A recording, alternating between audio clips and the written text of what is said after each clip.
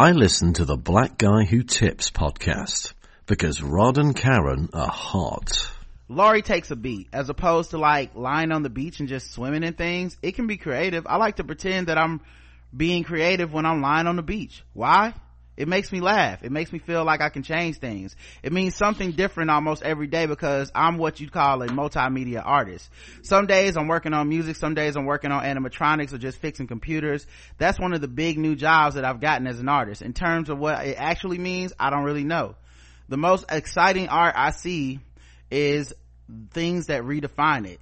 And you kind of go, is that art? I'm not sure. I like it when it's just not so clear if it's art or politics or something else. I probably trust laughter more than anything that goes through my mind. If I'm really am laughing, I'm thinking there's something here that is physical as well as mental. And then she laughs, proving my point. The thing that lingered, at least for me, was the other part of her answer. She makes things because it makes her feel like she can change things. It's a world where we grapple all the time with our insignificance, where things happen around us and to us. Being creative in whatever form is proof that we can leave an imprint on our surroundings, that we can make a mark on time. Even her expansion of the definition of art into politics or something else stays faithful to this idea of creativity. When we make something, we make something different. Hey, welcome to the Black Guy Who Tips podcast. Your host Rod and Karen, and we're live on a Sunday morning. And we have a very special guest in the house. It's the homie Brandon Collins, who you guys may know from Medium Popcorn. You guys may know him also from Drunk Black History, because it's Black History Month. Black History! Yes. What's going on, Brandon? How y'all doing? Thank you for having me on the Lord's Day on your blessed podcast. I appreciate it all the time. Also appreciate the fact that I didn't have to butcher any rap lyrics this episode. So thank you very much for that, Rob. I guess that is another benefit of us switching to the Reading Rainbow segment, is that now people can come on and they don't have to feel intimidated of messing up some rap lyrics. So I'm glad that it helped out. That excerpt I was reading is from Creative Quest, which is Questlove's book that I just finished. That chapter is about like creativity and just like different forms it takes. And that was an interview that he watched on some German TV show, because he just watches a bunch of weird shit. It's called Why Are You Creative is the name of the show. And it's a German director named Hermann Vask, and he asked a whole bunch of artists like, why are you creative, all that stuff. And so he was interviewing what's her name, it's like Laurie, I don't want to fuck up her name, but yeah, is she an actress? No, she's an artist, Laurie Anderson. Okay. Yeah. So he interviews Laurie Anderson to ask her like, why are you creative? And the thing that stuck out to me, and I think it kind of goes to podcasting and what we do too, is that you kind of do make something because in a way you do believe you can change the world a little bit. You know, like you're creating this thing that wasn't there before and hoping it goes out into the universe. And to a certain extent, you know, while I might not expect a podcast to change the world or anything, I do kind of want the world to experience something different than just, you know, every other podcast that was invented before mine. And I think everyone that creates something, like whether it's a blog, whether it's music, whether it's comedy or whatever, you're trying to put something out into the world in a way to change what's available to the people coming after you that might want to hear what you have to say about shit rather than, you know, the last however many people. I just thought it was kind of dope. And it kind of puts art in an optimistic point of view of, you know, cause I call myself a realist, but I feel like, you know, creating something and creating art is optimistic. It is hopeful, even if you don't think of it that way. Cause why, like, cause if not, you wouldn't create anything. You'd be like, well, fuck it, Definitely. This is the way shit is. So I appreciated that perspective. Yeah. And I think when you're optimistic like that and like you just make art to like, you know, express yourself, but also to like engage with people that like maybe are, you know, feel like they don't have a voice or want to hear a unique take on something. I think that's where you find success. Like you may not be driving towards like financial success or anything like that, but it just comes because that's something that you're that's where your gift is as like your podcaster, as an artist. Whereas these days, like this is kind of the reason why like I've been stepping back from stand-up comedy. Like, the homie JL and I were talking about this yesterday. There's a lot of white comedians these days that are like, you know, the industry didn't give me nothing, so I did it by myself. And it's like, but motherfucker, you on the Comedy Central YouTube page. Like, what are you talking about? Like, you got back, you're rep by William Morris. What are you talking about? Like, so it's just like this weird, like, you know, white comedians that are kind of like in this weird haze where they're like, you know, I'm trying to put this content out because, you know, people should just want it. It's like, no, but you should like really care about what you're putting out there and feel like you're changing the world. Like, you're not just talking about fucking baskets at, you know, Whole Foods or like how your mama won't give you money anymore. Like, that's not important. Yeah. No one cares about that. Karen, were you about to say something? I'm about to say, you know, and when it comes to creating things, it varies from person to person. I know for me, I haven't done it in a long time, but Rajik had bought me a sewing machine many years ago. And with the sewing machine, it was my quote unquote creative spot. And when I mean my creative spot, when you are creative and you actually get in your quote unquote, I know for me in my creative zone, it was a place of freedom. Like, I can't speak for anybody else. It was a place where my mind could just go free, and any and everything that hit it, I could exercise it in that zone. Even if it didn't make sense, even if I didn't have all the pieces, I could kind of throw it out there and see where it went. And sometimes it was shitty and sometimes it was bad, but it allowed me to grow. And the thing about being a creative, you have to allow yourself to fail. But kind of piggyback on what Brandon said, everybody wants to come out perfect and nobody wants to fail. But that's not a part of being a creative. Creatives have to fail. And the thing about failing is sometimes we talk about how creatives were before their time. Because you have some people, they think so far out that they fail at their time. And then years later, people go, oh, that was good. But that person had to put it out there in order for somebody else to see it later on to be like, this isn't as bad as people thought it was. Yeah. And with something like sewing, you could, like, the optimism in that and exploring your creativity. And also, like, if you give it to somebody, the change you're putting in the world might just be how they feel about it. Like, oh man, you made me this sweater or whatever. Like that might be the change, that feeling that you're giving somebody that's kind of an intangible thing. And then go piggybacking on what Brandon said, I was thinking how even with him doing Drunk Black History, even with him doing nigga spoiling movies, medium popcorn, that's essentially you're really putting out something into the world in hopes of changing that conversation or providing like another perspective that people typically wouldn't get, you know. So bro, it's been crazy, and I gotta like attribute a lot of this to you guys, like for supporting us, like supporting every project I've been doing, like especially Media Popcorn, because you know, like, you know, talking about failure, like the thing is, like with Media Popcorn, like what Kara's talking about, I just say whatever as if you can't tell that when you listen to the episodes. But I remember like I was really down when we got like a lot of negative response about the Ghostbusters episode, right? Because it was like I effed up on the booking side, we effed up on like not really controlling our guests, like and not telling them what the show was. And so I remember, Ryan, you hit me up and I was like, yo, this is like really bothering me. Like, hey man, don't take down the episode. Like it happens sometimes, just like keep going. And I think that that's also like made me realize that people care enough about the show to get mad at us about when we did fuck up. And for me, that there's a lot of value in that. But I mean, yeah, it's just crazy where we're at now. Like we had a Rotten Tomatoes rep who has to listen to our episodes to transcribe them for the website. And he literally emailed me the other day because he's listened to some backlog episodes. Yeah. And he wrote an email that just said this quote from the episode. It just says, open your balls and put on your talls. Sheesh. I was like, oh shit. I'm like, Justin, Rotten Tomatoes. You're like, what's going on? Yeah, well, you know what's wild about that too is, cause Karen brought up failure, and, failure is a part of, creativity. It's an essential part, because if you don't fail, then you really don't have like this balance. And then the other thing Quest writes about, and I'll read this another time cause I definitely saved this shit, but he talks about how failure is freeing.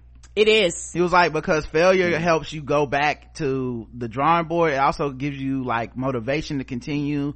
And it also helps you get back to yourself, because one thing people don't talk about with success is that you kind of become an amalgamation of all these people's thoughts and opinions about you. Like you're all these different people's versions of who they think you are, because they've all kind of adopted you into them, right? But nobody really wants to be a part of failure. Right? So when an artist fails, they go back to being Kanye West. You know what I mean? Like, before that, it's like Kanye is representing for me, and I was, I wore polos in college too, and I dropped out, but then when he starts having whack albums, it's like, Kanye tripping. I don't know what the fuck this nigga doing. And that's kind of a freedom that he gained from getting to be himself again. So I thought that was kind of a deep way to look at it. And of course, the motivation to want to be successful again can push you as well. So yeah. Oh, and also I think for me, when it comes to creativity, one thing I love about it is that it's a blank slate, which means you're actually, like y'all said, taking nothing and making something. You can make it any color you want. You can do anything you want. If you can imagine it, it can happen. And most adults, once they become adults, they get out of that spot in their life. Children can take anything and make a toy. Like children's imaginations are like crazy wild. Most adults' imaginations are not, because as they get older, they shut that shit down because they think it's childish. They should get into the world. A lot of it's beat and stripped out of them and their surroundings and shit like that, or people not actually believing and pushing their dreams for various different reasons. Sometimes valid, sometimes it's for protection. I understand that. But the downside is that a lot of people, like these hit kid shows, that parents are like, oh my gosh, this song is driving me fucking crazy. An adult had to create that. No children is creating these shit. An adult had to create it. So to get into, then they had to tap into their childhood to be like, hey, this is shit that children like. Like all this shit your baby sings and bops and dops to. An adult had to get into that creative spot. And I think that a lot of adults they don't, like you said, they don't respect creativity, because Raj talked about this before. There's no quote unquote price tag you can put on creativity. But I know if you work 8 hours a day and do a PTS report, I know how much to pay you. There's certain things where if you do these things, it's a this equals this. But with creativity, there's no dollar sign to it. What's interesting though? It's about how you define creativity. Correct. Because if you're thinking of creativity as art, then maybe there isn't as much respect for it until, typically there's tremendous respect once somebody comes along and co-signs it and is successful, right? You're not gonna find too many people that are like Radiohead, fuck them. Like, no, they're so successful that they have passed that point. But like that starting point when you're a child, I mean, listen. I'm not Kid A. I was like, kid what? I don't. Teach his own. Weird. Mm-hmm. Some computer, dirty computer, filthy computer. I don't know. Anyway, but whenever you start out, right? In stand up, when it's a bringer show, when you're trying to like go to open mics, there's a lot less respect for what the fuck you're doing. And and honestly, you're starting out normally and you're trying to get good, but then there's also a point where you are getting kind of good, but maybe you don't have the respect of your peers, so you are still doing the open mics, you are still doing the smaller shows, you are still doing bringer shit, and you may have been getting good. It's gonna take that cosign, it's gonna take that thing, right? And so in this case, creativity also applies to like the people who made Alexa, the people who made Siri, right? Someone had to think of that shit, all the shit that happens on your iPhone, that at one point a cell phone was a brick. You know what I mean? So like everyone had to think of this shit. We respect that kind of creativity because there's money attached to it. Right. So like when there's profitability attached to creativity, it's easy to be like, oh yeah. Fucking, the guy who, Steve Jobs is a fucking genius. You know what I mean? Cause it's all this money. It also makes life easier too. Like we also respect creativity that can, like makes us more convenient. Yes, absolutely. So I think, yeah, it definitely like, can be, it's weird to push those urges out of a child, knowing that once it's out in the world, how many creative people do we ultimately respect and maybe to a certain extent deify, for their creativity and the fact that they looked at this thing differently, or they did this show in a way no one had done it before, they made all this fucking money, we're all running around like Beyonce's the greatest, but what if she would have had parents that was like, girl, you can sing on the side, but what you need to be doing is getting these grades up.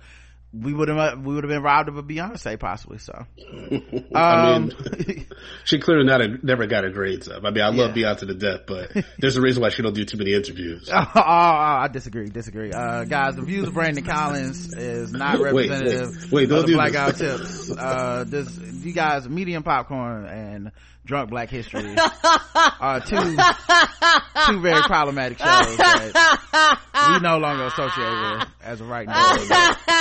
Well, it's been fun, Brandon. Thank you for coming, man. It was, I love Beyonce. Good catching. Oh, okay. He's back. We got the connection back, guys. I don't know what was happening.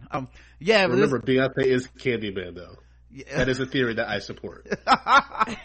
That would be dope. So all right, guys, we're the Blackout Tips, find us on iTunes, Stitcher, Podomatic, all that shit. Leave us feedback, leave us 5-star reviews on iTunes and Stitcher. We appreciate those. We read them if they're nice on the feedback show every Saturday. The official weapon of the show is the taser, and the unofficial sport, bullet ball, and bullet ball extreme. And like I said, today's guest is Brandon Collins. What's going on with Drunk Black History, man? It's Black History Month, which is one of my favorite months of the year. Every month is Black History Month, though. Come on through. Let's be real. But it's a show that Gordon Baker Bowen and I started last year. We both had kind of a similar idea, and so we just kind of like teamed up because we really enjoyed working together on Medium Popcorn when Justin was away in Finland, raising his kid. And so we filmed some few videos. And then we had a live show in Long Island City at this place called Creek in the Cave, which is also where Tatiana and I got married. It's like a small, performance space in Long Island City. It was dope. And, we were just experimenting. We didn't know if anyone was going to come out to this thing. It was a path house. And we're like, oh shit, this actually might be something. So then we did a Juneteenth episode, a Juneteenth showcase in June. And that was packed out on a Wednesday night. Like, people wore suits. Like, we had so much fun. Everyone got really, really drunk, which was crazy. And it was just a lot of fun. So we're just going to keep doing it. We did want to do like more shows throughout the year. So we were thinking about doing like a Halloween one where we talked about the horrors of Jim Crow, but then we thought that might be too intense. Yeah, it might be. With some alcohol or maybe some weed. Right. So we're like, let's revisit this once we had to figure out the formula, and we were going to do a Kwanzaa one, but then like that was going to be too close to Christmas, February. So we're like, we're going to space them out, make sure the shows are at high quality, and that's what this new one is at Caveat on the Lower East Side. We're essentially trying to tackle all the boroughs in New York. So like the first one was in Queens, the second one was in Brooklyn, this one's in Manhattan. Our dream one for Juneteenth would be in Harlem. Of course, the Apollo Theater has like side theaters that we really want to try to like get into. So we're like aiming for that in June. For Kwanzaa, we would probably do like either the Bronx or, God forbid, Staten Island, but we have to do it. But that's like our goal is to do it at every borough in New York City, and then eventually start branching out and do it in different states and stuff. And when is the next one? Like what time? Saturday, February 29th, Lower East Side, Caveat, 21A Clinton Street. You can get tickets at AmericanCollins.com. All right, cool, man. It's gonna be so dope. So what's been your like one thing I did wanted to kind of to ask you is, have y'all considered making it like a podcast as well or something, to go along with that aspect of it for people that might not be there live but want to hear like what it's about, and then also for people that want to attend like the next one, they kind of know what they're getting into. Yeah, we've been thinking about that a lot. We're just going to see, like, we kind of just focusing on this show right now. And like, we still got another video, with the homie Jim Search that's going to come out within the next week or so, where he talks about Ice-T and the legacy of Ice-T. And so, between like the videos and the live show, like we are planning on doing some kind of podcast, but everything I do like has to be like, I have a very high standard now after Comedy Outliers and now Medium Popcorn. By the way, Medium Popcorn, we're getting a new mixer that's going to have a lot of sound drops. And that's going to get, the show's about to get really crazy. It's going to get fucking nuts. We know that feeling. We played with ours when we first got it. We was putting all the fart sounds out there. So, it's definitely in the cards. It's just like, making sure that we have a good plan, making sure we book like the right guests, and that we talk about a lot of people that, we think people need to hear about in history.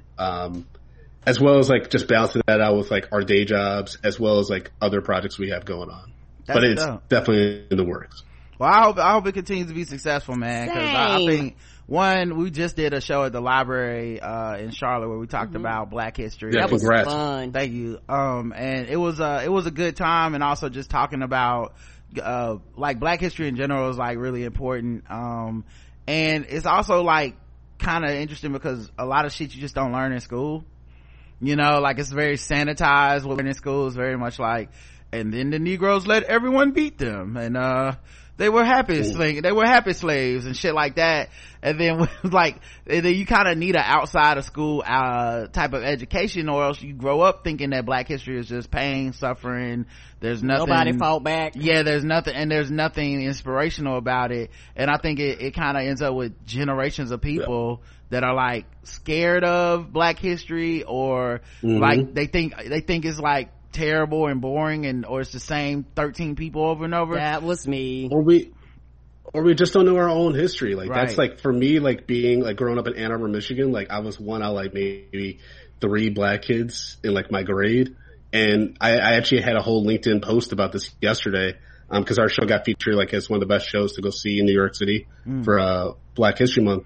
And I was like, yo, all they talked about was either Rosa, Martin, Malcolm, and randomly Prince sometimes. Like that would be it. Right. And it's like, but it'd only be for like a few days. It wouldn't even be for a whole damn month. It'd just be like, now let's go back and talk about some random Roman time shit. It's like, what? Like, Yeah, it was like, it's almost like, you know, teachers would skip over like that part of history because they didn't know how to talk about positive stuff. And they they would only talk about the oppression and jail and things like that. they be like, it's Black History Month, so that means we need Black history book reports or whatever.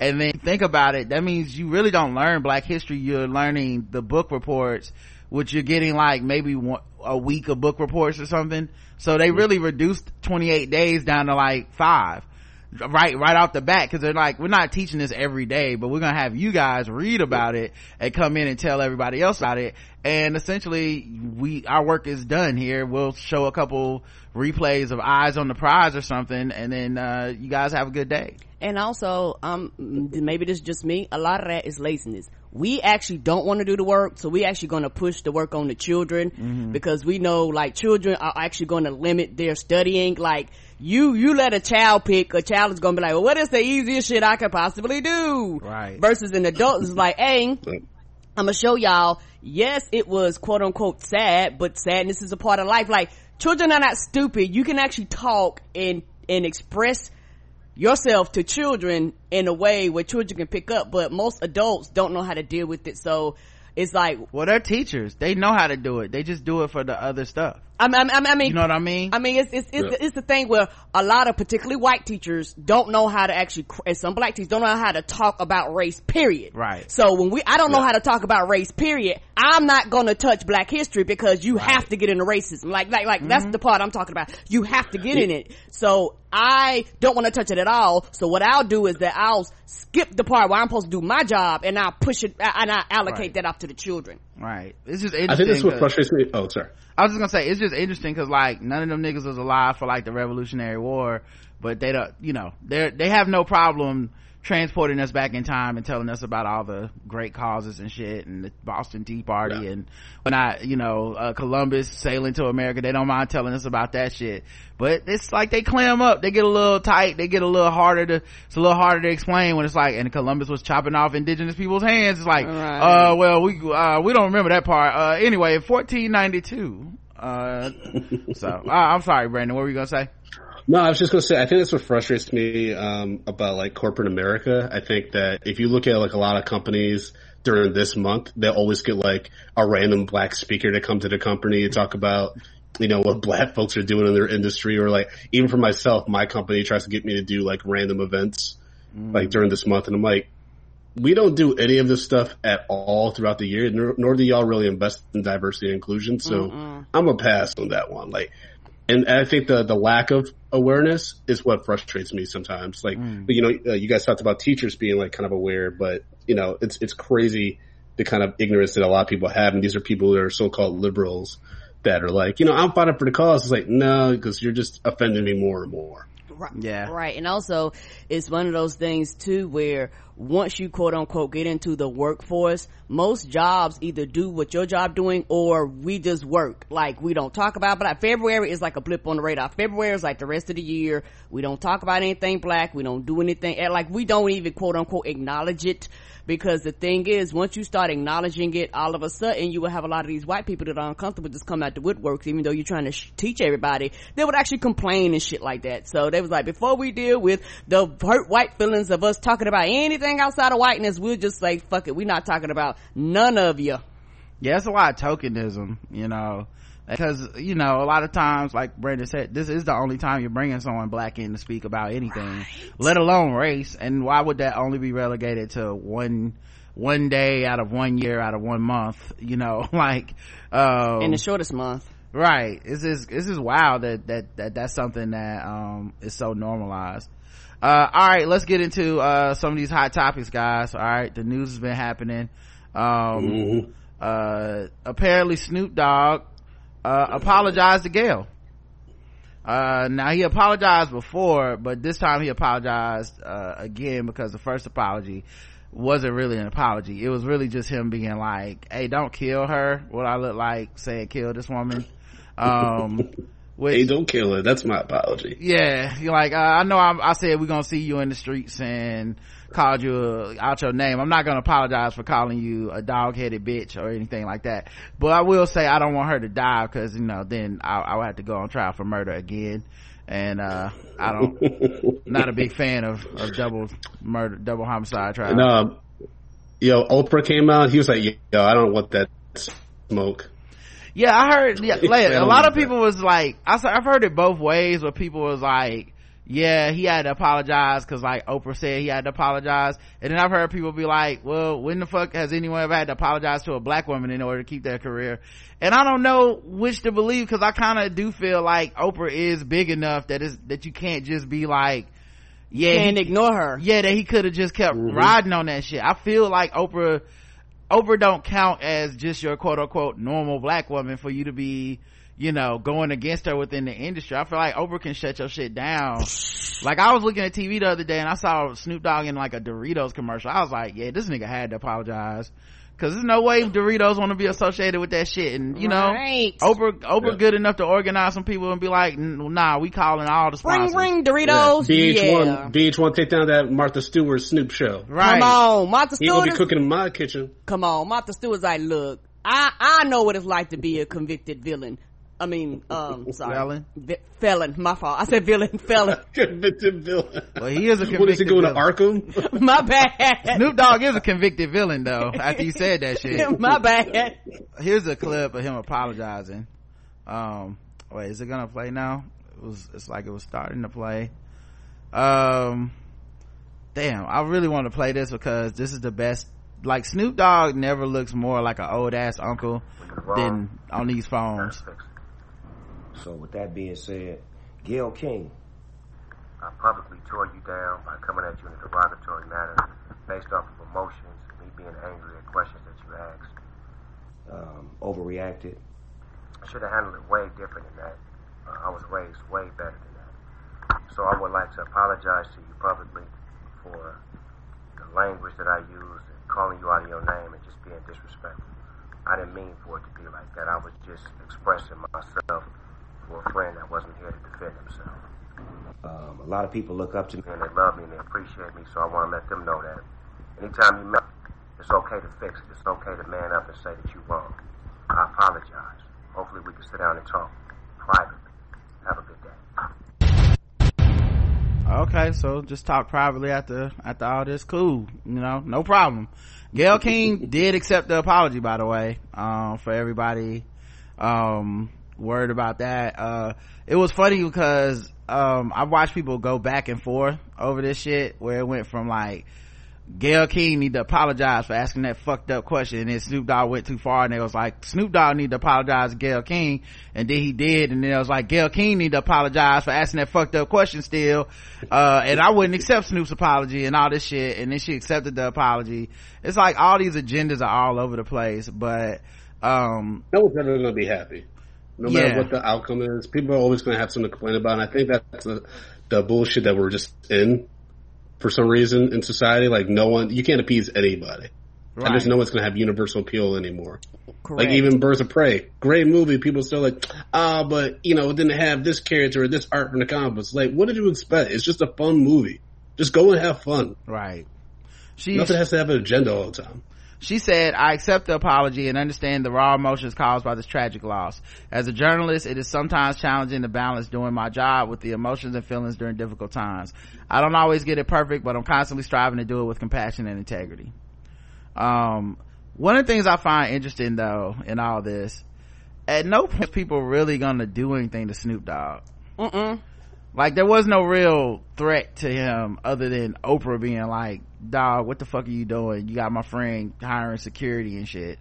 And at that point people was like, yeah, Snoop was tripping, that he took it too far, but it's kind of funny because Snoop would have been able to skate by to a certain extent with a lot of people that were offended by the Gayle King question. Yeah, he wasn't the only one. There's a huge percentage of people out there that was like, no, she shouldn't answer. Right. Ask. But I'm saying like for them to be so much about, this is about decorum, this is about being polite, asking the right questions, it's about blah blah blah, for them to be that way, what he did was very much not about decorum. It was not about manners. It was not about any of the shit they claimed Gayle King needed to live by. Right. They were excusing Snoop Dogg. Well, he was emotional, he lost a friend, all that shit. So it's like that shit really only counted for that black woman. That shit didn't count for nobody else about needing to fall in line and act the right way and all this shit.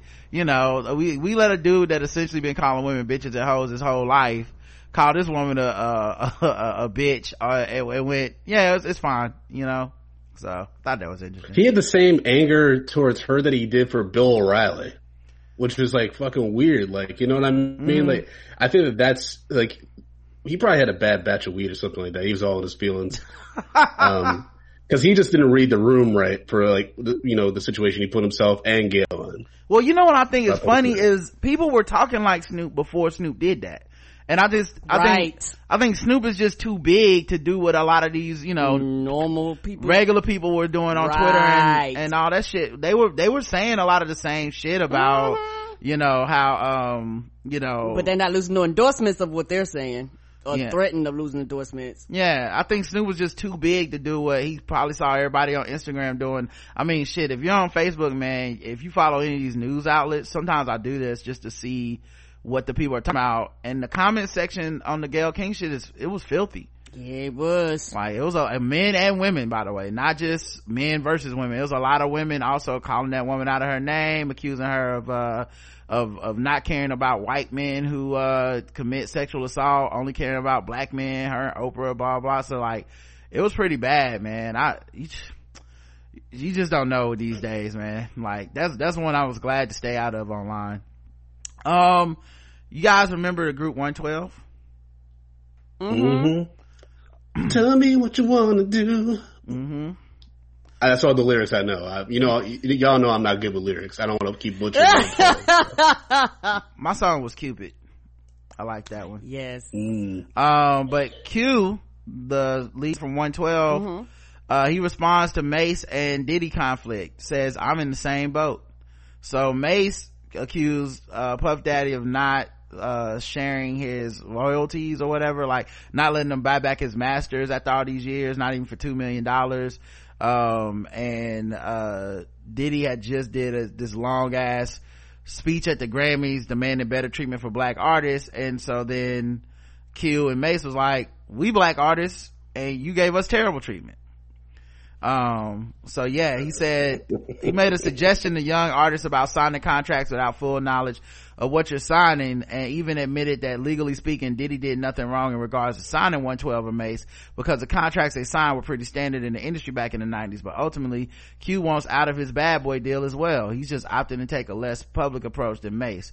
So he's still in a Bad Boy deal after all this time? Yeah, I was just gonna say, there's still Bad Boy deals. I thought that shit closed up or got absorbed by something else. Damn. Why is everyone coming out about contracts from 20 years ago? Like, we all saw the TLC story. None of y'all had good lawyers. Just deal with it at this point. Diddy's still gonna be dancing. He like, oh, they filed another lawsuit? Okay. He don't give a fuck. He's in suits and running clothing lines in Ciroc. He's fine. Yeah, and also I think it's one of those things where in their minds you can't be a hypocrite. You can't put the camera in your face and talk about we all need to be taken care of. They was like, nigga, you didn't take care of us. But they was like, that's how the contract, they was like, we don't have a contract was, you can still fix this if you choose to, but odds are he doesn't care. Yeah, that's such a weird fucking thing that's happening, because it's like, I get that's like Babs coming out. Say what? That's like Babs from the band coming out being like, right, no, we didn't have a good deal. It's like, yeah, you were forced to make an album in a week. Right. Yeah, it's not going to be a good deal. Yeah, it's just weird that it's happening now, but I guess it's like that thing where like, if you are a woman who was like sexually harassed by a movie star and then you see him wearing a Me Too pendant at the Oscars, you gonna feel a certain way. That's when you gonna be like, well, hold up now. And I think that's what happened with Diddy. He's out here giving a speech about treating artists fairly. And so then like all these artists are like, wait a minute. I don't know about this shit. 112, Mace. Yeah, they was like, we were fine until you actually started talking about fair treatment. Yeah, Black Rob came on stage, was like, whoa, calm down. That's not, I want my deal looked at, okay? Shine went to prison. I mean, I can see why these people feel a certain way. Prison became a Muslim, right? Jussie Smollett. Yeah. I mean, you know, one thing I will give Diddy though, because a lot of people, you know, they talk bad about Diddy, but one thing I do have to give him credit for, that dude has led a lot of people to find a religion. Okay, Mace, Craig Mack, Shine, like he really, like, after Diddy do you wrong, man, you go find Jesus or some version of Jesus or something. Like, it's kind of amazing. It's kind of uncanny. Another thing that happened this week, you guys know Jussie Smollett is being indicted again. And so independent prosecutor, they got him. Yeah, so they talking about it on The Real, and is back in the news. Amanda Seals has something to say. Hold on, let me Yesterday, get to it. after an investigation by Special Prosecutor Dan Webb, Jussie was indicted by a grand jury on 6 felony charges, which include filing false police reports and staging a hate crime. This is now the second time that Jussie's been indicted. Last year, a grand jury indicted him on 16 counts. However, those charges ended up being dropped. And even though no new evidence has been presented in regards to Jussie's innocence, which he has always maintained. I mean, we've talked about this multiple times on the show. Jussie will be arraigned on February 24th, you guys. And he faces up to 3 years in prison. If convicted. Again, if convicted. He going away for a while, y'all. 3 years, man. He fucked the wrong police, man. Yeah, they was like, you gonna pay. Yep, he gonna be singing "You're So Beautiful" in the cafeteria all day. Oh no! You think when they put him in the room for interrogation, they was just like, tell the truth, tell the truth. They be singing all his hits. But yeah, get to this dropped the 16 charges, and she's up for re-election in 30 days. So I think this is more about her. Yeah, I think this is more of a case between the county of Cook and Kim Fox, because they were pissed that those charges were dropped. When she did drop the charges, there was a lot of controversy. And I agree. I think this is what it's coming down to. Kim Fox was like, and Jussie just has to be collateral damage. Right. And there's that too. So then Amanda Seals, I'm trying to get to the part where she goes off about it. Cause it's kind of that Snoop Dogg thing where people might be agreeing one way or whatever, feeling a way, and then somebody always takes it too far. That's what happened here. Why aren't they bringing charges against the two brothers? Well, I think why aren't they bringing charges against all the white people that call the cops for BS every single day? Then there's that too. The whole issue. Every single day. Yes. So, the only thing I just want to avoid is that this has to be laid to rest, because we cannot put a culture out there. It becomes harder for us to believe victims that this has really happened to. We can't make it when that happens. It's not about, I'm telling y'all, Chicago politics is ruthless, okay? I'm telling you, this is more about Kim Fox in that situation than just using Jussie as a scare. Come on, y'all. It was no victims. They can't really prove it. Thank you. Everything was even if it was a hoax. Even if it was a hoax, this is really happening all the time. And even if it was a hoax for the sake of bringing attention to this, then I'm like, that's low-key noble. Like, I'm just, No, I'm baby. at my wit's This is not Low-key noble. noble. There's nothing noble about this. He could have gave a speech. It'd be noble. Even low-key noble. That's some Terrence Howard talking point. Hey, Cookie, come in. It's low-key noble over here. She had to take it. She had to take it one step too far. Right. She was getting all that applause. It got to her head. She's like, I'm gonna push a little bit more. Low-key noble. That's what it was. He really a hero for bringing attention to this shit with a fake hoax, dog. I mean, like shit. Martin Luther King and Malcolm X doing it for the people. Right. Oh, like, how far does this logic extend? What else can you falsely accuse somebody of? That's like saying the woman that accused somebody of sexual assault and we find out it's not true.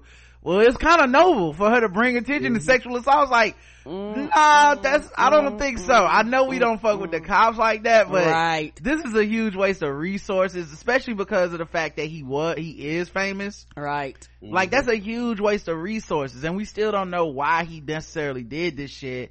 But if it's because, if any of those rumors are true about wanting to higher profile or being written off of that show and stuff, that's terrible. And then remember how right after it happened, he was going around being like, I'm the gay Tupac and shit. Like, dog, that's a bad look.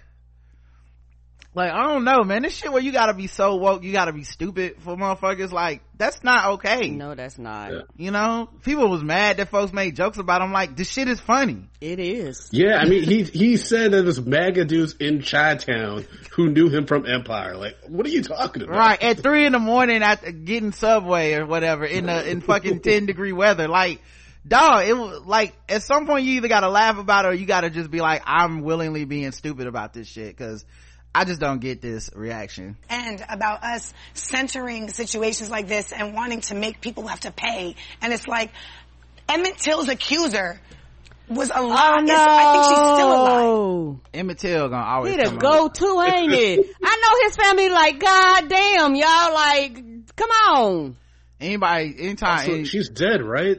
Nah, she alive. I thought she revealed everything on her deathbed. Nah, she revealed everything like 2 years ago, I think, and she still, at that point she was alive. I don't know if she's still alive. Yeah. She wasn't like sick or dying. Mm-mm. Yeah. She compared this to Emmett Till. Dog. I'm meant to be in all the bullshit. Do you know how many black men have done something and been Emmett Till in the wake of it? Like, it's so weird to think about everything we use that boy's name for. LeVar Ball was telling a white woman to stay in your lane and yelling over her on TV, and like Charlemagne was like, this is Emmett Till, okay, this is what happens when these white women be accusing black men. I'm like, Emmett Till was an innocent black kid who whistled at a white woman, or whistled, and they said it was about a white woman, and they killed this motherfucker. Dog, I don't think we can make everything Emmett Till. You can't be like, I was at Whole Foods and the person in line skipped me going in the line, Emmett Till. I'm calling Emmett Till on this. Like, nah. Like the big joker. Yeah, you can't just, like, we're wasting the Emmett Till card, okay? Right. Good grief. Let me finish this up. But yeah, because of Emmett Till, guys, And this young man died, and she announced that she was lying about it. They should have put the shackles on her that day. And she's walking around. So, no one was hurt in this situation. Nobody, you know what they're mad about? Their time. Their resources being used. Hold up. Are we shitting on the idea of police resources and police time being misused? Like, so then are we even mad about the other people that are falsely accused people of shit? Cause it started with, how come white people get to falsely accused and waste the police time and nothing happens to them? It's like, you know what? That's a great point. Something should be happening to them. Yeah, but I think nothing should be happening to black people who do it. Wait a minute. Is it bad or is it not bad? Oh man. Anyway. She just confused. She got her grandmother's wallpaper on. She don't know what's happening. That do like some good curtains. Man. Anyway. She's an amazing person. I was waiting for her to finally go. I gotta start watching The Real again though. These women are beautiful. Oh, I was gonna say, I was really waiting for her to go, Meghan McCain on the show, because I feel like that's why they brought over there. They got her there for these viral moments, and I feel like this was the first moment that really went viral. The first with her. of many. No, and I think they'll continue to do so, because then also in the next part, she said this is only happening to him because he's black and he's gay, and I'm like, I don't think is the story like the cops went out and framed Jussie Smollett, like framed him for framing himself? Like, what is happening to reality in this situation? Like, he did something that was actually kind of fucked up. Like, that is, it's okay. Now, do I want to see him go to prison for it and shit? Not really. But also, I do understand why the cops would be mad, not just on some, cause we hate black people and we hate gay people. Y'all they might are wasting our resources. We could have took this effort and put it somewhere else. Yeah, they might. And not just that, but he was in the papers and shit implying like they racist, they don't want to fucking investigate this. They're corrupt, all this stuff. Like, he just fed into the issues that the community already has. Like, it's just, he just went too far, and he's just gonna have to deal with this. It's just, I mean, I don't, like I said, I get why they don't want to drop it, and I also get the whole idea of why, like, Kim Fox is like, we should drop it, because to me it is sunk cost, right? Like, you already wasted resources, you're not gonna get them back by continuing to try to pursue this dude. It's pretty much known in the public this motherfucker was lying. That, like, what else can y'all get from this? He ain't really gonna go to prison. You know what I mean? Like, he gonna get a good lawyer and shit, so even if y'all get a conviction, they gonna get, you don't think he's gonna get a good... Is he making that kind of money still? I mean, Empire's out. He ain't making royalties no more. I know he didn't make that much from the Alien movie. Like, come on. Like, what does he really get? He probably got enough that he doesn't need a public defender. And that's all you really need to not somebody go to a step above the public defender. Yeah, I don't think he gonna go to prison, dog. I'm not saying it's impossible, but I would be shocked if he went to prison. He may get something, but house arrest, something like that. Yeah, I think it's because also maybe they're working at Subway, so he and that might be part of the punishment. He gonna do community service at Subway. Okay, what about no one thinks about 3 a.m. shift? No one thinks about Subway in this. Yo, Subway should make him the new spokesperson.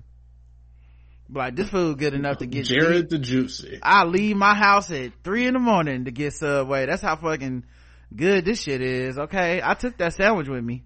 I'll fake a crime to get into Subway. Let's see what else is happening in the news, guys. You guys know kind of sandwich you got.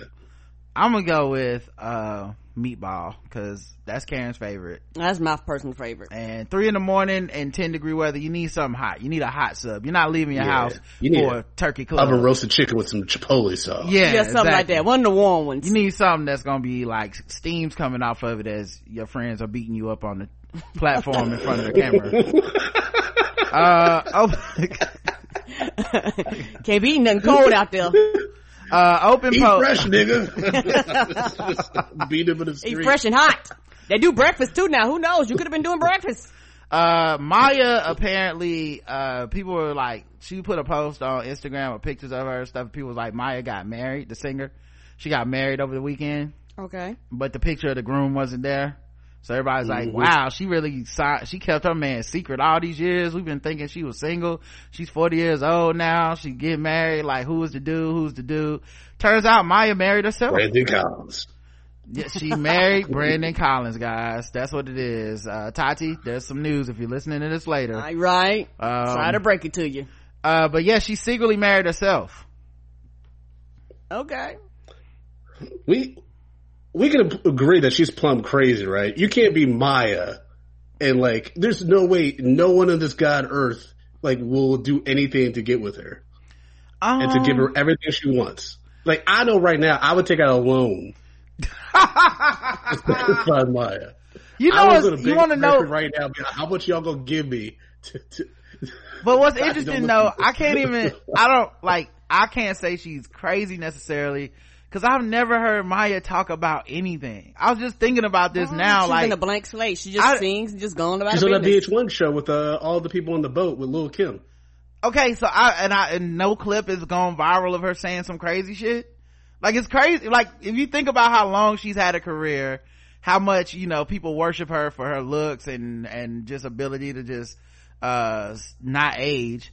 It's wild that we don't have like any indication of her quote unquote crazy. You know what I mean? Like there's no thing that's happening where we're like, yo, remember when Maya like, I don't know, poured grits on Ja Rule or some shit? Like we don't have no moment. She did do that Rugrats song with Blackstreet, so that could make anyone go crazy. Yeah, I mean that was a dope song though. It was. Take me there. I'm just trying to like give some evidence. Yes. The Rugrats soundtracks. Don't sleep on it. That was pop. It was weird when Mace came out, the little reptile toy, and started rapping. I was like, oh, this got weird. Yeah. Real quick. and then Puff Daddy took all the money and left. He was like, bye. Oh. He's like, Mace is like, where my money at, Puff? But yeah, it's so people have been talking about the photo or whatever, but she posted on Instagram, because, she married herself, I guess. She said, thank you for all the beautiful messages and happy V-Day. She captioned the image, officially Mrs. Lansky. So has Maya's last name been Lansky all this time? Yeah, show you how much I know. I didn't know that was her last name. She then dropped a new song called The Truth on Friday. The imagery featured the 40-year-old singer marrying herself in an intimate ceremony. Oh, so it's all promotion for a video. Maya, who was born Maya Marie Harrison, has been linked to NFL star Deshaun Jackson and former NFL player Larry Johnson. She hasn't dated anyone publicly since breaking up with the rappers Jay-Z and The Game. Damn, that was a long time ago. Jesus. Many years ago. Okay, so it's all promotion for a song of her marrying herself. What does the Mrs. Lansky thing came from? Or is she thanking someone named Mrs. Lansky? The person took the picture or something? I don't know what that means. No. Anyway. This is some serial shit. Yeah, good luck, man, to her. You know, I figure if you want to marry yourself, that's fine. Now, what I think that changes for me, though, is if I was dating Maya, I would feel like there's no pressure to propose, right? Because I mean, look, you're already in a relationship, girl. Yeah. I'm just the mistress. I'm the side piece. You technically cheating on yourself right now, okay? Now I don't know, I don't know what you're gonna do about this, but you know, if you check your own phone, I think you're gonna see text messages from me. A snake orgy prompts partial closure of a Florida city park. Oh. Now we know why they had to get out of the Garden of Eden. Okay. Ain't that the plot of Anaconda 2? I think so. Wait, isn't that what they were like trying to get them all to procreate? How many snakes was in there? And how do you know it's an orgy going on? They just slithering on top of each other. Okay, you know when an orgy's going on. You can hear the moans and the slitherings. Yeah. I mean, it's a bunch of snakes. I think no matter what the species is, if you walk in a room and there's an orgy going on, you gonna know when it's going on. So I think it was pretty self-evident that the snake was getting down. You know, they already kind of you know, slithery and sexy and all that stuff. So you know how we know that this is happening, though? The people that speak partial tongue, they're the ones that are able to decipher all the sex codes. That's a Harry Potter reference for y'all. Yeah, I'm a Slytherin, so that's how I roll. I know a lot about snakes. Oh, they was slithering in a lot over there, if you know what I'm saying. You know what I mean? Yeah, I think you know when you open up the door to the snake orgy and you hear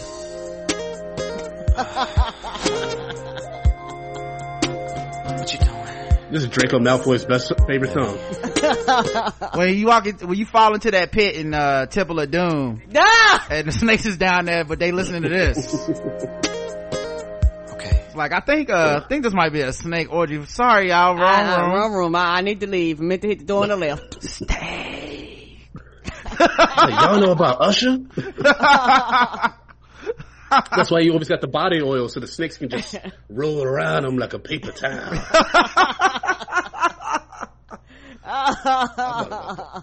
Oh man, but yeah, you gonna hear one going, "What's up, man?" The city of Florida closed off a part of a park after residents spotted dozens of snakes, which had apparently gathered for their annual coupling. Is it a coupling when there's dozens of snakes? I think that's more than a coupling. Yeah, that's more than a coupling. This is a swingers club after a while. Right.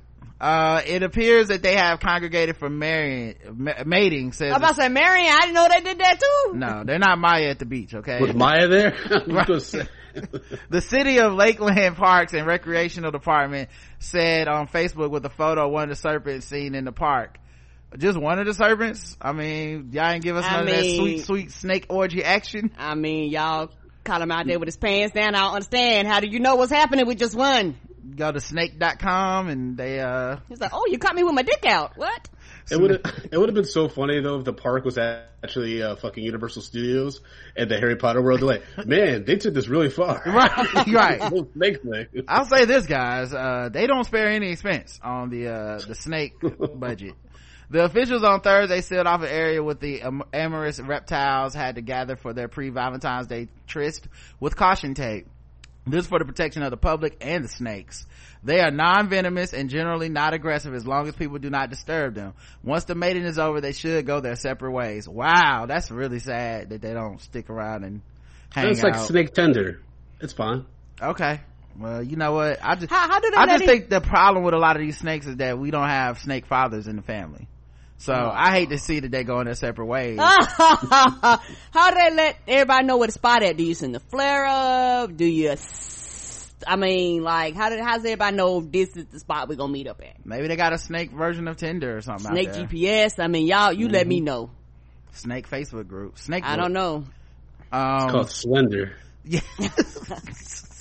Oh, the snakesmeetup.com. Yeah. Oh, that's a good one. That's funny.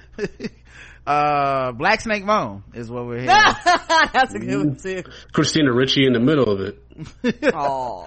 The slippery customers were identified as harmless native Florida water snakes. They are generally found resting in tree limbs over water or basking on shorelines. What? They are an important part of the ecosystem and should not be disturbed, the department said. So yeah, there you guys go. Yeah, they said resident Tim Newberry, whose Facebook photos of snakes in the park alerted city authorities because he's a freak. He told the news he saw about 25 that day. Ooh. He just be going to the park filming snake orgies and shit. Word. Yo, he just an innocent bystander just watching this shit. He took a picture in the brass like, you a creep. Right. He had his hand in his pants. You That's the part. weirdo. They didn't tell you the part where he had his hands in his shorts, okay? They didn't want to tell you that. I couldn't even imagine you getting there. You go 1, 2, 3. Hey, why does door keep opening? What's happening over there?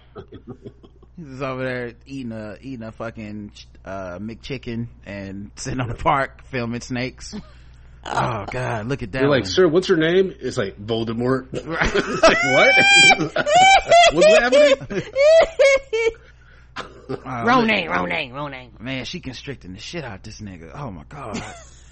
All right. What's wrong with you? Let's move into our other segments, guys. Okay, I think that's all the pertinent news that's really. Oh wait, I did forget about this because I don't really care that much, but apparently Bloomberg is moving up in the polls and shit, and he got new ads. Mm-hmm. One of his ads, I saw it today, it looked like Barack Obama is endorsing him when it's just him and Barack Obama work together on gun control. Like he was one of the few Republicans that crossed the aisle to like try to get something done for gun control. And so he cut the ad that makes it look like Barack Obama and him is real tight. You said, didn't there just come out some news that he was talking shit about Obama, saying that he's the reason why we're so divided because of his presidency? Yep.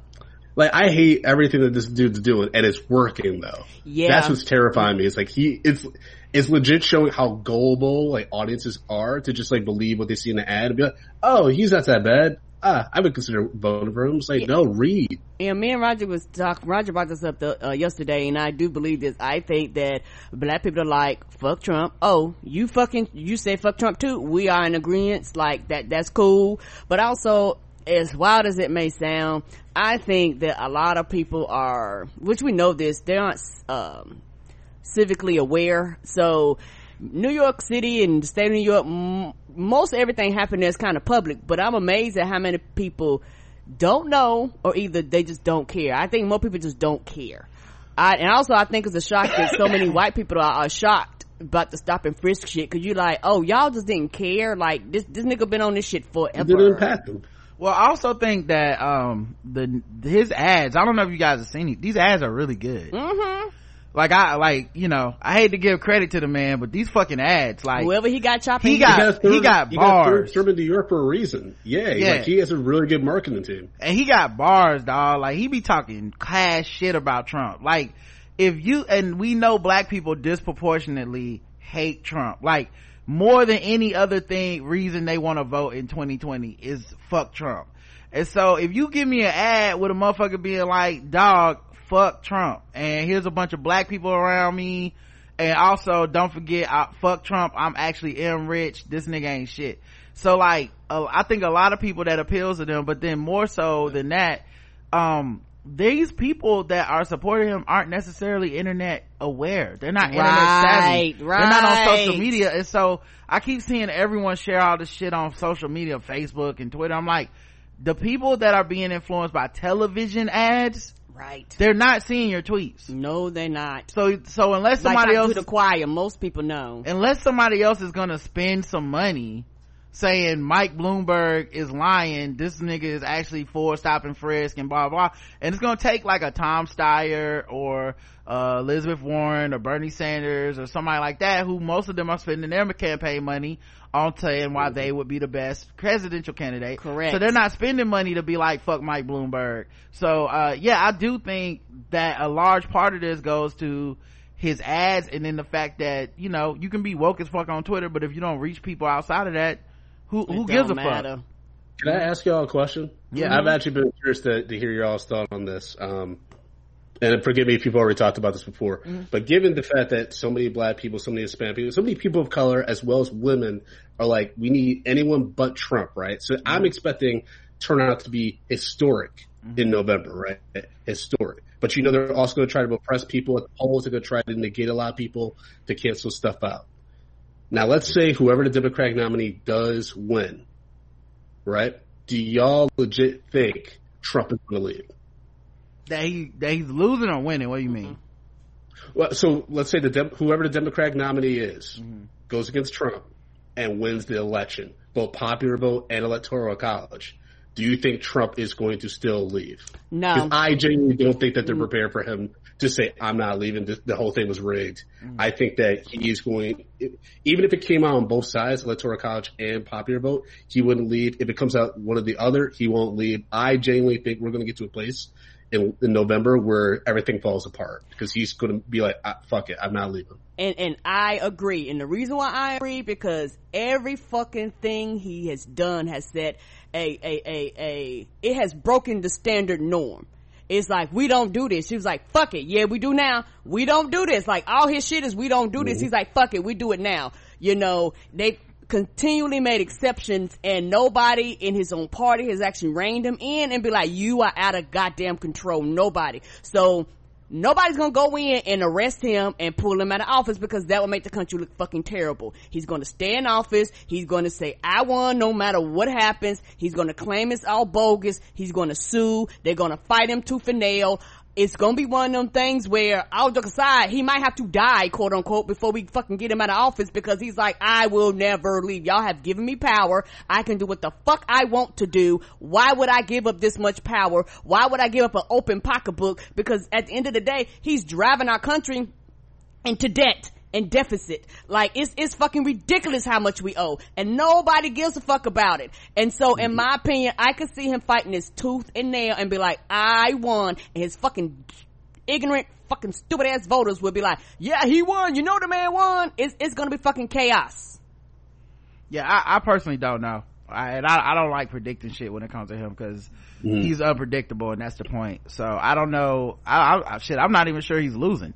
So like that too. I don't fucking know what'll happen with all this like voter suppression, and the only people working on it are Stacey Abrams and Barack Obama, and all the other people are just too busy running for president to fucking do anything on the ground in their own states. I'm not 100% sure the motherfucker gonna lose the election in the first place. If he does lose, then we'll get to that. I'm not sure he's even gonna do debates with people. Like, everyone keeps talking about, if he gets swamped in the first debate, he's gonna say, I'm not doing it anymore. And everyone keeps saying, think if he gets embarrassed, he won't. Yeah, and everyone keeps saying like, it's about who can stand on the debate stage and do blah blah blah. I'm like, guys, I hate to tell you guys this, no one can stand on that debate stage and just quote unquote beat him on a fair level, because he's not gonna play fair. Like, right. There's this assumption that he's gonna like go by the general rules of decorum for a debate and shit. he's just gonna make jokes and pick on the people for an hour. Right. And the people that fucking love him will be like, oh my God, he owned the libs tonight. And the people that fucking love the Democrats are gonna shit on whoever was on that stage because that's what we do. Like, they're never gonna be like, you know what, equally, we support our candidate as much as they support Trump. Like, no. They're gonna be people like, well, if he would have said this, why didn't they bring up that? How can he let them say blah, blah, blah? And I think, so if you even get a debate, there's no assurance that any single candidate can win a debate, quote unquote, because you're not playing in the typical terms. He's playing reality show rules on these motherfuckers. Right. And in my personal opinion, a debate is fucking comedy hour for him. Yeah. Like, it is literally, I get up here and tell all the jokes and joke about everything. I can get somebody to pull up on you. Like, that's what it's gonna be. And Hillary you can't have a debate with somebody like that. Hillary did, I think, 2 debates with him, maybe 3, but I think it was 2. She did 3. Okay, so she did 3 debates. You look at the coverage at the debates, and the standard they held her to and the standard they held him to are not even. No, they're I not. don't know why anyone expects that not to happen this time. I don't give a fuck if it's Joe Biden. I don't care if it's Bernie Sanders. I don't care if it's Elizabeth Warren. If y'all think the media is gonna be like, well, this time we're gonna get it right in 2020, you're tripping. They're gonna hold the standard of like, well, Bernie didn't know this specific policy took place in 1994, not 1995. And for Trump, they're gonna be like, he didn't shit on himself, guys. So clearly he became president tonight is the day Donald Trump became president, not of the United States, of the world, guys. And I gotta give him his credit where it's due. Like, that's what they're gonna do. They're gonna find like the 2 times he didn't lie and be like, he had a point when he brought up that he has freed 3 black people. And I think people are just ignoring that, blah, blah, blah. They're gonna do that. So I'm just prepared for all that shit and trying not to engage motherfuckers on this shit. Nope. All right, let's get to our games, guys. All right. I feel like that already counts as round 1. Cause I'm definitely 100 fucked with, but let's do fucking with black people.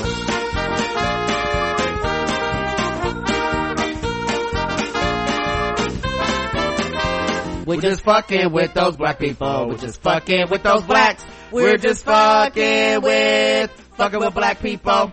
That's right, guys. It's time to play the game we all hate to play. It's fucking with black people. The game we go all around the globe. We find different articles make us feel fucked with, and we'll assign point scores of 0 to 100 in intervals of 25. Today's contestants, everybody. All right, let's get into it, guys. The first article. Social media wants to know, what kind of mess is this Harriet Tubman card? Oh no. One United Bank, the United States' largest black-owned bank, is catching a lot of heat over their new Visa debit card featuring Harriet Tubman. Now, as I'm looking at the card, it is a picture of Harriet Tubman doing what appears to be the Wakanda salute. Wakanda forever. Yeah. Now, the bank says that's not what it is. They say that is actually the symbol for love in the American Sign Language thing. So they say that's not what it is. It could be both. Yeah, why not both?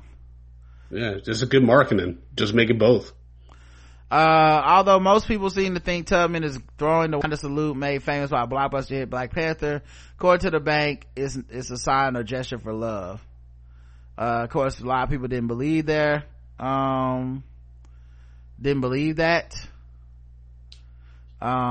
So they weren't buying it. The bank's motives probably came from a good place. The execution, let's just say Harriet Tubman is probably rolling over in a grave. That's what people are saying. All right, so Karen, 0 to 100. For me personally, yeah, for you personally. No, for all the blacks. I hate to be anti-black, but I'm actually not fucked with. Okay, all right, no problem. What about you, Brandon? I'm gonna say 25. It's kind of weird, and someone in the chat just wrote like, "Why was she doing sign language?" Yeah, that's kind of like confusing. But if y'all see the Harriet movie, I mean, technically in that movie they posited that she has superpowers, so I can see her doing Wakanda Forever because she's with T'Challa. So 25. Yeah, I give it 25 for the lie. I'm not really bothered by the card. I'm not even really bothered by, once I found out it was a black bank, I really didn't give a fuck, to be honest. I was like, okay, put a bunch of them, put Marvin Gaye on the card. Who cares?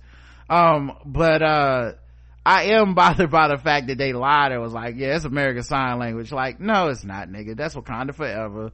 Y'all had this shit in the works for like, they probably had this shit in the works for like a couple of years. Remember when Black Panther came out and how it dominated everything until everybody got sick of it, where it was like 3 or 4 months later they were doing the BET Awards and they had like 12 Black Panther jokes and everybody was like, God damn, enough with this movie. So I think they just misjudged it. They thought that it was still popping in 2020 and it's not, but I just wish they wouldn't have lied about it. Black model refuses to wear racist monkey ears and lips at a fashion show.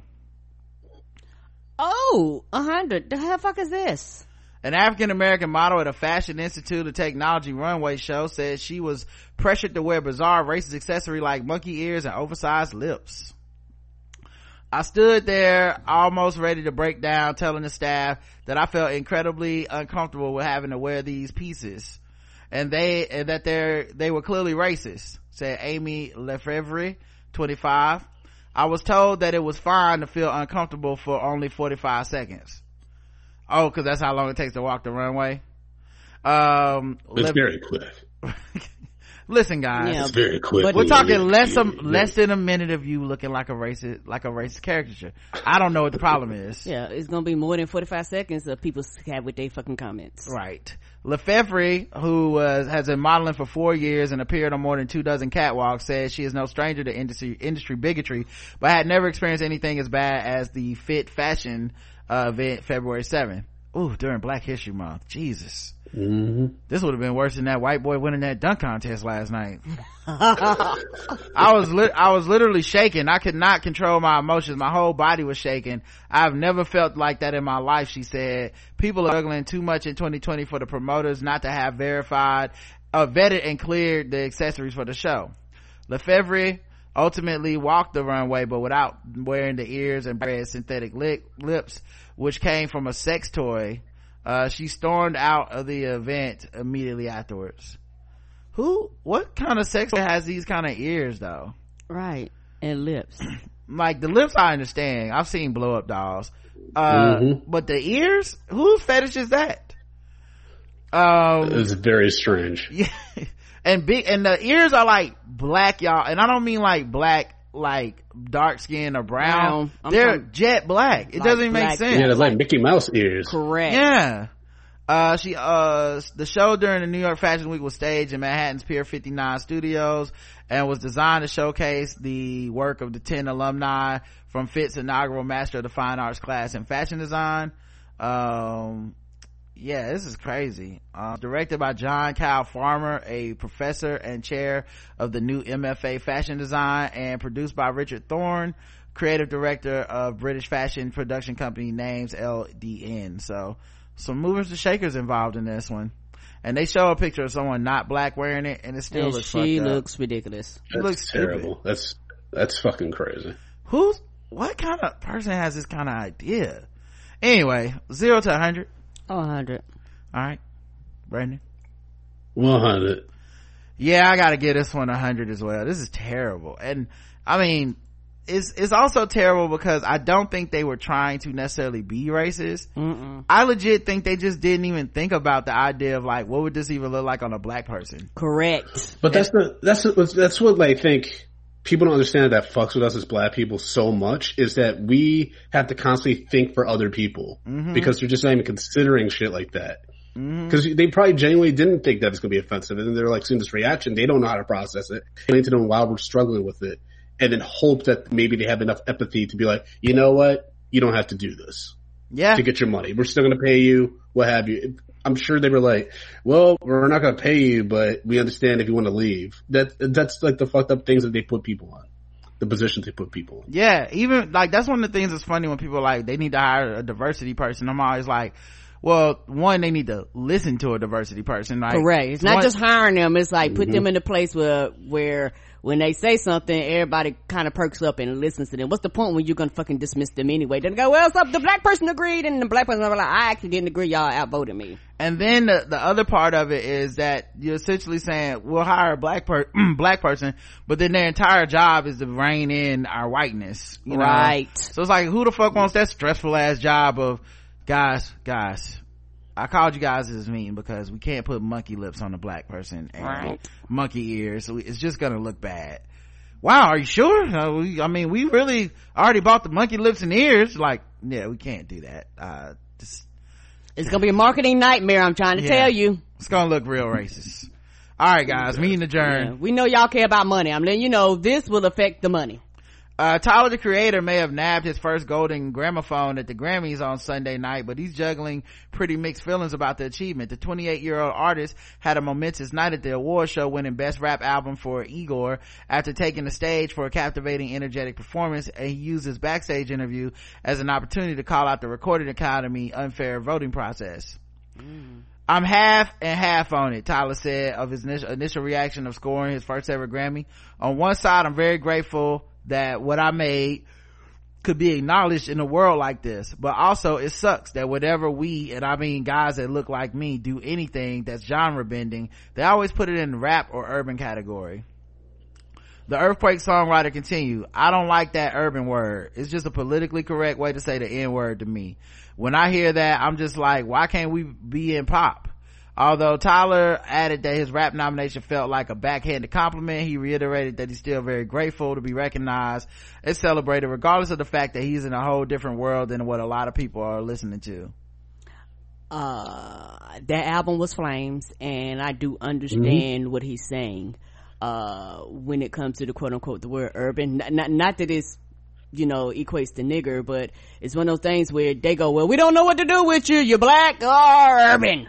You be like, well, I actually fit in some of these other categories too, y'all, but they don't give a fuck about that. Yeah, I feel you too, because I think urban is definitely something that means black in everywhere except Urban Outfitters. For some reason, that's the one place where, well, they do appropriate a lot of urban style, you know what I mean? It's like a lot of white kids, that's why they wear fucking Doughboy t-shirts out, and I'm like, do you know who that is? Like Ice Cube. I'm like, Ice Cube playing who? They're like, what do you mean?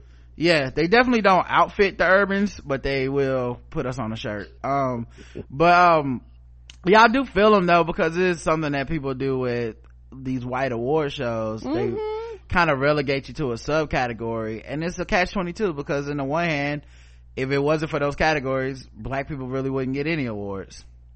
But at the same time, it's like that gives them that excuse to not promote you and elevate you to that next level and recognize your talent. It's like, no, these are white awards, so I hope you weren't thinking you were getting the album of the year. That's crazy. Now you can get urban album of the year, sure, no problem. That's your award, you know. And it happens with all the white award shows, you know, the Oscars, the Emmys, yeah, Golden Globes, everything. Like the Oscars has that category of like best foreign language film or whatever. It's called something, best international film or something now. But yeah, that used to be the place they put everything that they were like, oh, this is a great movie, but I hope you didn't think you were getting considered for an actual Oscar, right? You know, until Parasite. I think Parasite's the first ever film to win from that category or something like that. Maybe Roma won too. I can't remember if Roma won, but Roma didn't win Best Picture though. Okay, there you go. So yeah, that's the first time international film to win Best Picture like that. Right, that's crazy. You know what I mean? Because essentially you've been saying the rest of the entire fucking world that is not speaking English have never had the best film in the world. Right. The rest of the entire fucking world every year it's like, no, here's your 5 movies that we call good, here's the one that we will consider the best, and all right guys, go back, have a nice flight. Anyway, Zero Time. Go ahead, Brandon.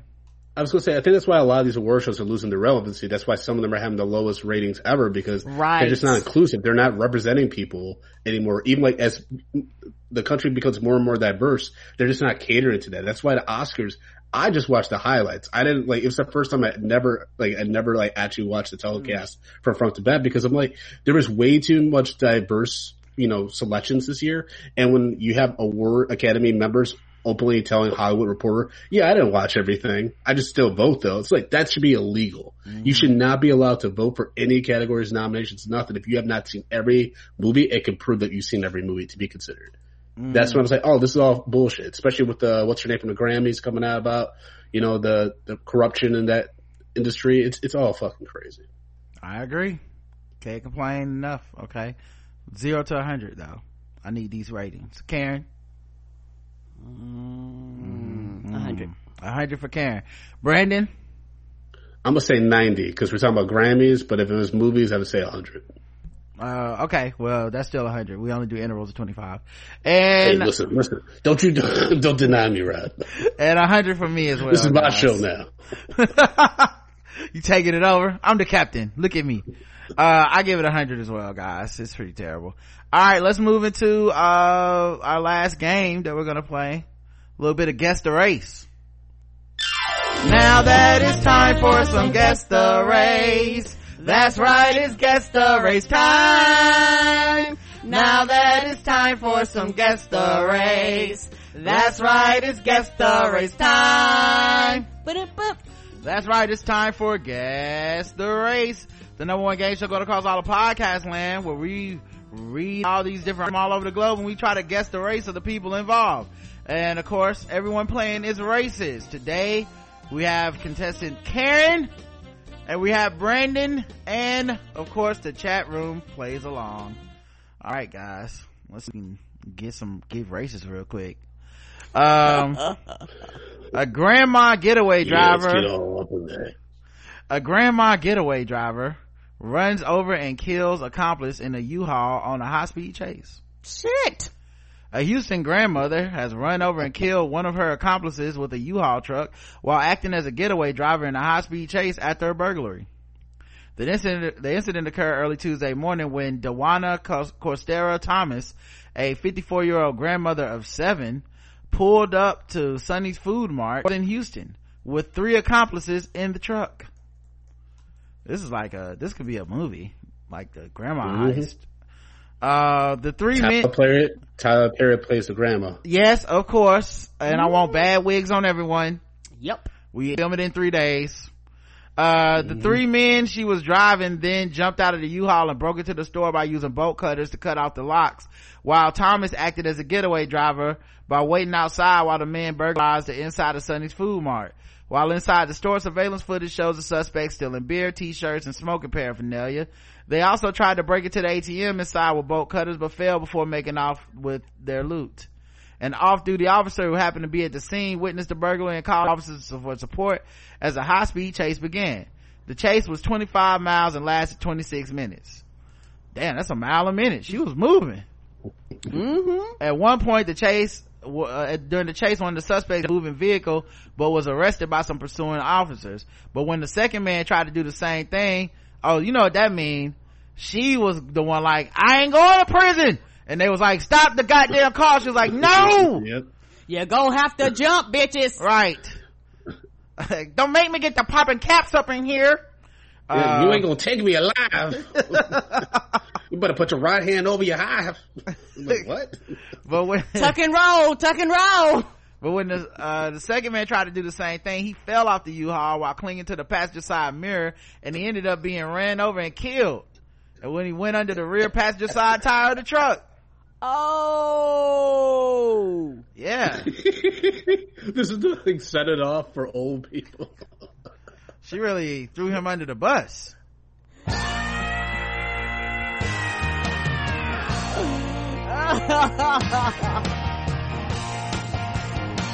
Why want to stop? Okay. I don't even think I got it to stop. I think I just turned the volume down. I don't know what happened with Spotify on that one. But yeah, he went under the tire and died.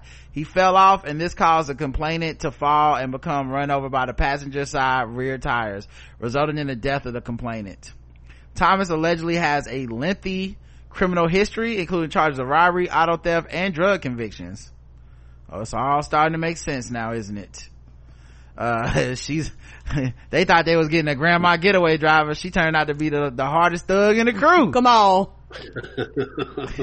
Start revealing her. Like, are you little niggas down for this? Cause I ain't going back. I'm not going to jail again. They try to take my leg. They looked over. She got prison tats and shit. Where the hell these come from? They've been there the whole time. Sit your bitch ass down, Jeremy. We going. I've been covering them up with makeup. What if she was still talking like a grandma though? That'd be fucking hilarious. Sit your bitch ass down, baby. Okay. Here, take one of these Werther's Originals and just suck on that for a little bit. Y'all want some sugar plums before we get to going? Rick probably pack their lunches and shit. Reach around and give me that AK-47, baby. It's over there in the back by the drugs. Can you give me that blanket from the back? It's cold up in here. Granny got the cold legs. I'm gonna turn on the heat, okay? I know we doing 80 in the school zone, but I'm gonna just turn on the heat. Is anybody else chilly in here?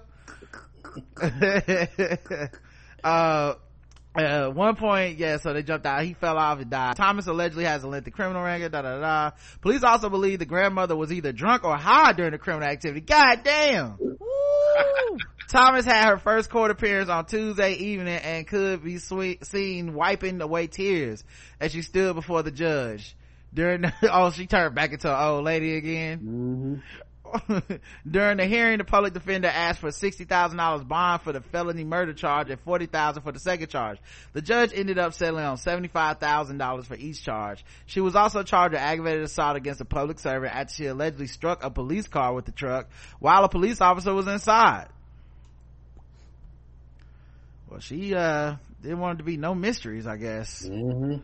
All right, well, this article doesn't have a picture of her. I thought it did, but let me see if I can Google a picture of her real quick. Okay, what's her name again? Her name is Dewana Costera Thomas.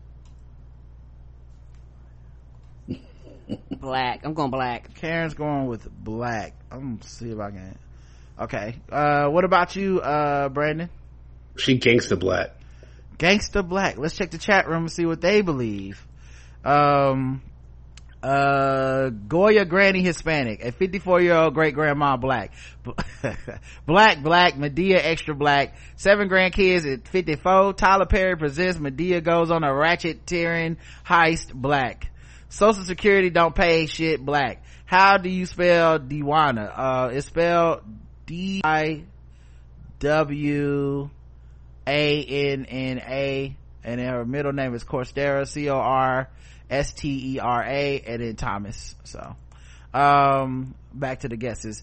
Black, her grandkids call her mama and think their mama is their auntie.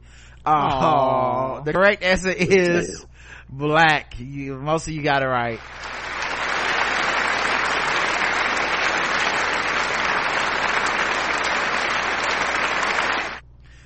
Some of you did get it wrong though.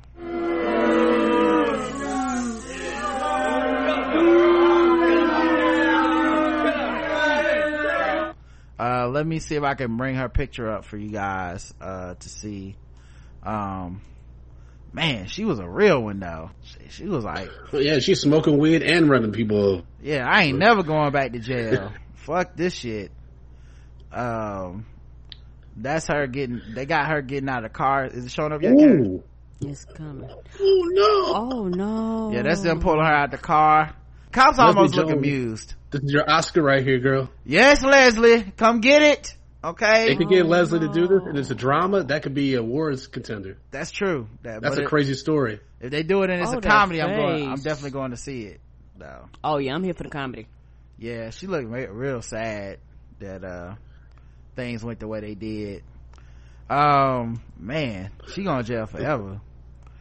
You tell me I hit little Richie when I pulled back the car? I was just having a little doo-doo-doo. Big mama, slow down. Doo-doo.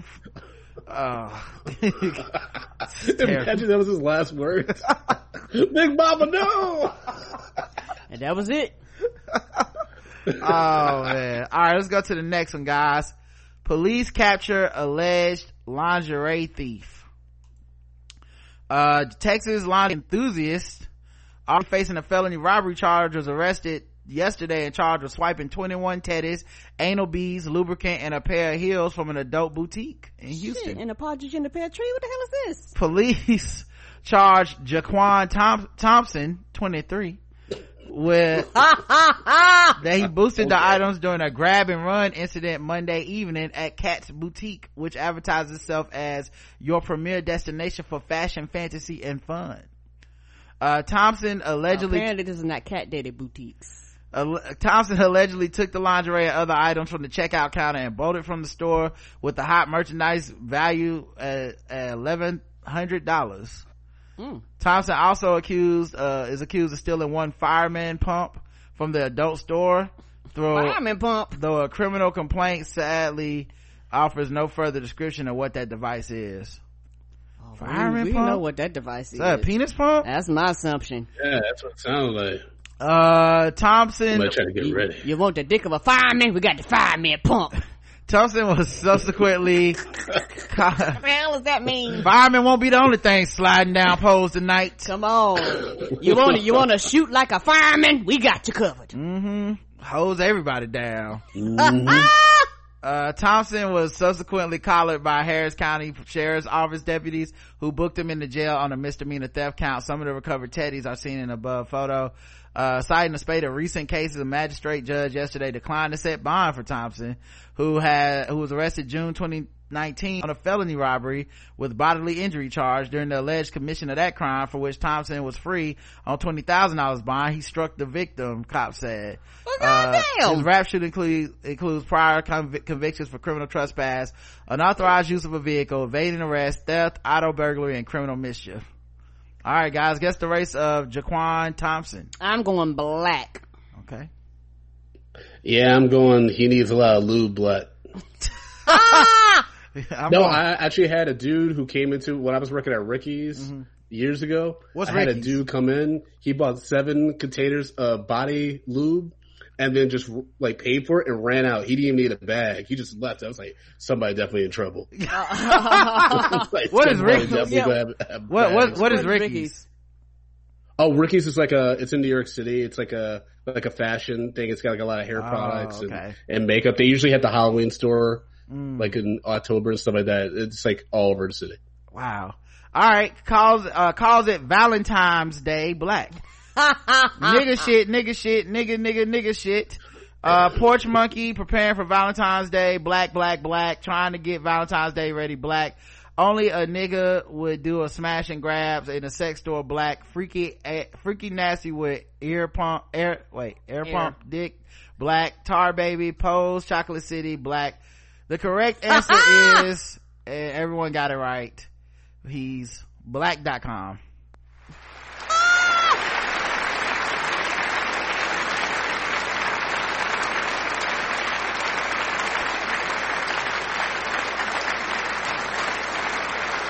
What are you gonna do with 21 pieces of lingerie?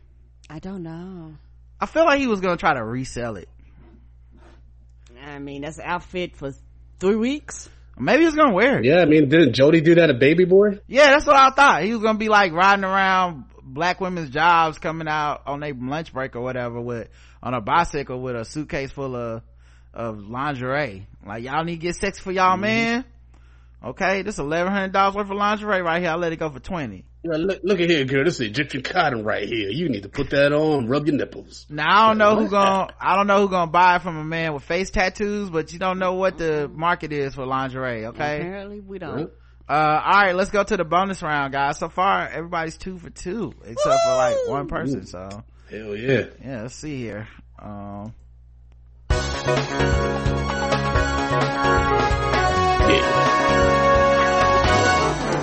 Double the points and the race. Double the points and the race. That's right. Double the points, double the race in the bonus round of Guess the Race. So far, Karen and Brandon are 2 for 2. But can they go 3 for 3? Gonna try. Let's see. Everything's all on the line in the bonus round, guys. A New Jersey church secretary accused of paying for her wedding bills with $561,000 she embezzled. Woo, that's a lot of money. A financial secretary of a New Jersey church is accused of embezzling more than $500,000 in parish money to pay her personal bills, including car loans and even her wedding. Tisha D. Smith DeJoseph, 43, of Willingboro, was charged with 13 crimes, including computer criminal activity, tax fraud, theft by deception, second-degree theft. Burlington County Prosecutor Scott Kofina told NewJersey.com.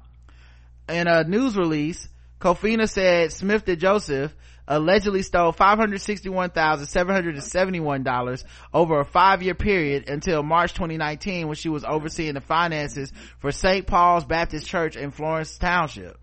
How did no one notice the money was missing? Mm-hmm. The church secretary paid her bills, including her own wedding, with $561,000 she embezzled. The cops say, according to the release, Smith DeJoseph used the money to pay car loans, rent, credit card expenses, satellite television, mobile phone bills, hundreds of online purchases at her wedding at Burlington County venue. Trust. That's all I can say, said St. Paul's pastor Fred Jackson.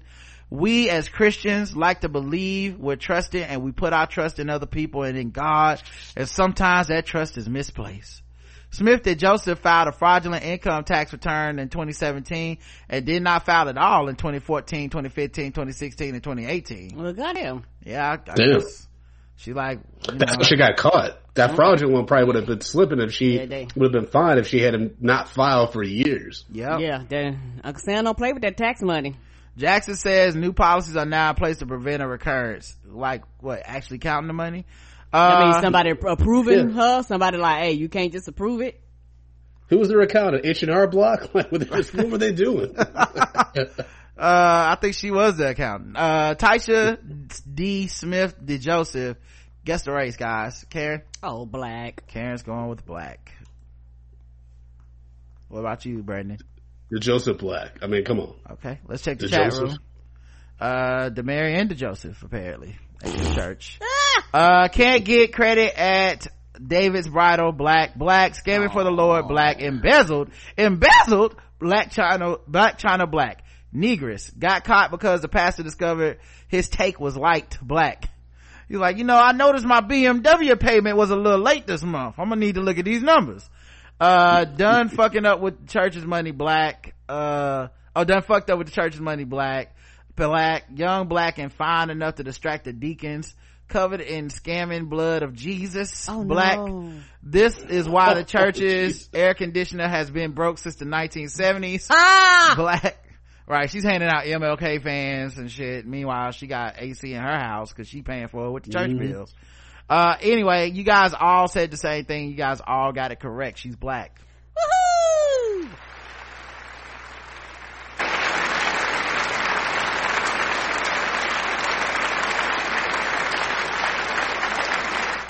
Congratulations on the perfect 3 for 3, y'all. And y'all, did you go off the screen? You went off the screen. What? Okay, hold on, let me pause the recording. All right, so we're back. Sorry about that, we had a little technical difficulties in the live chat, but you guys did get it correct that that person was black. So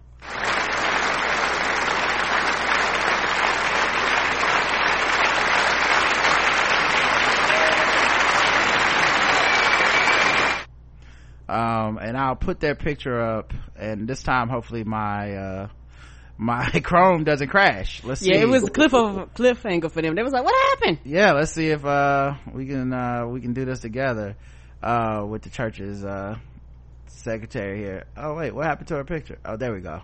Okay. Is it showing? It's moving. All right. But yeah, man. Oh yeah. Over $500,000. Woo. Mm-hmm.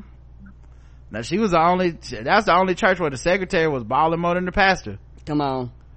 Like, damn, the secretary got a Benz? I know this church doing good.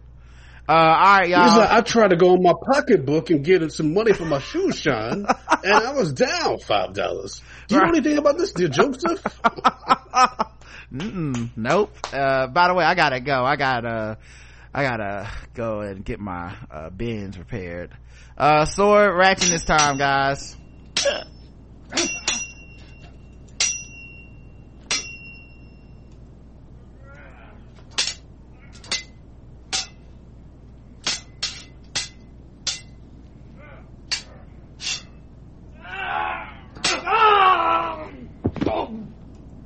Sword ratchetness is, of course, when we go around the globe finding articles to raise awareness of the violence and the chaos that swords cause, that goes often unnoticed in a time where we, are trying to fight against guns and all kinds of stuff.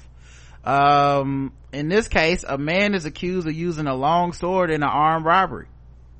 A 63-year-old Palm Bay man is accused of using a long sword in an armed robbery back in October 2019, according to Brevard County arrest affidavit. Eddie Emmanuel St. Cloud, guess the race. White. Black. Oh, black. Oh, I got that wrong. Is facing charges of robbery with a deadly weapon and aggravated battery. Police say around 1:30 a.m. when nothing good is happening outside, a 48-year-old man told officers he was at a house when he was attacked. The victim told police his wallet and phone was stolen from him. During the investigation at the Palm Bay ER room, police say the victim had multiple lacerations and bruises to his face and arms. The victim told police he was driving home from downtown Melbourne and a woman asked him if he could give her a ride home. Prostitution. Court records show the victim told police he asked the woman if he could use her bathroom once he drove her to the house. The victim said 3 men were waiting for him outside of the restroom. One of the men waiting for him was named Zoe. He was later identified as Eddie St. Cloud. St. Cloud was armed with a 4-foot-long sword. The victim was told to take off his clothes and give the 3 men this money, according to the court records. He said the men took his phone, his wallet, his car keys. Investigators said one of the men took the chain from his wallet and wrapped it around their fist and hit the victim multiple times. The victim told investigators he was able to escape and get to the house of a neighbor. During the attack, the victim said St. Cloud held the sword to his neck as well as his chest. This sounds like some prostitution gone wrong. Like, you nigga was out here doing good Samaritan shit at 1:30 in the morning, taking women to their house. Sound like you thought you was gonna get some and then you walked out and found out you got set up. It sounds like Justin back in the day. He used to walk around with a sword, right? Yeah, I know. You can kind of tell, you can always tell sword people, man. They got something about them that's just a little bit off. The victims, they got the darkness in their eyes. The victim's Dodge Ram was also stolen. The vehicle was found at Castaway Point. Health officials told police the victim suffered a right orbital bone fracture and nasal bone fractures. Investigators went to the house of the attack and found the sword used in the attack in the shed. A man at the house told police St. Cloud put the weapons in the shed. The man told police the victim owed St. Cloud $150. Oh, so this is a setup. Police said they also found the victim's clothes and there was a fair amount of blood on them. Damn. They set his ass up, boy. You owe Zoe some money, man. You need to go ahead and pay up for he go ahead and pay Zoe. Set you up, think you like Marion Barry, think you about to get some, and then this nigga like, well, my 150, boy. Like, oh no, what's this? Put the sword down. Oh man. Well, listen, guys. Brandon, where can the people find you, and where can they check out Drunk Black History? Oh, absolutely. I mean, I already told the people when you went on your little hiatus, but y'all can follow me at American Collins on all social media platforms. You can come up to Drunk Black History on Saturday, February 29th at Caveat in Lower East Side, 21A Clinton Street, Saturday, February 29th, 9 p.m. Get tickets at AmericanCollins.com, and also check out my podcast, Medium Popcorn Niggas Spoiling Movies, with my friend Justin Brown, where we spoil movies every week. And if you sign for Patreon, we spoil movies like every other day. So please sign up and, follow the podcast. Boom. And that's how it's done. Y'all getting out of here perfectly at the 2-hour mark before we get cut off by Crowdcast. Appreciate y'all. Appreciate you, Brandon. We really, rooting for you out there. And shout out to Gordon Bacon Bone. To you, son, we say hi. Until next time, I love you. I love you too. Mwah.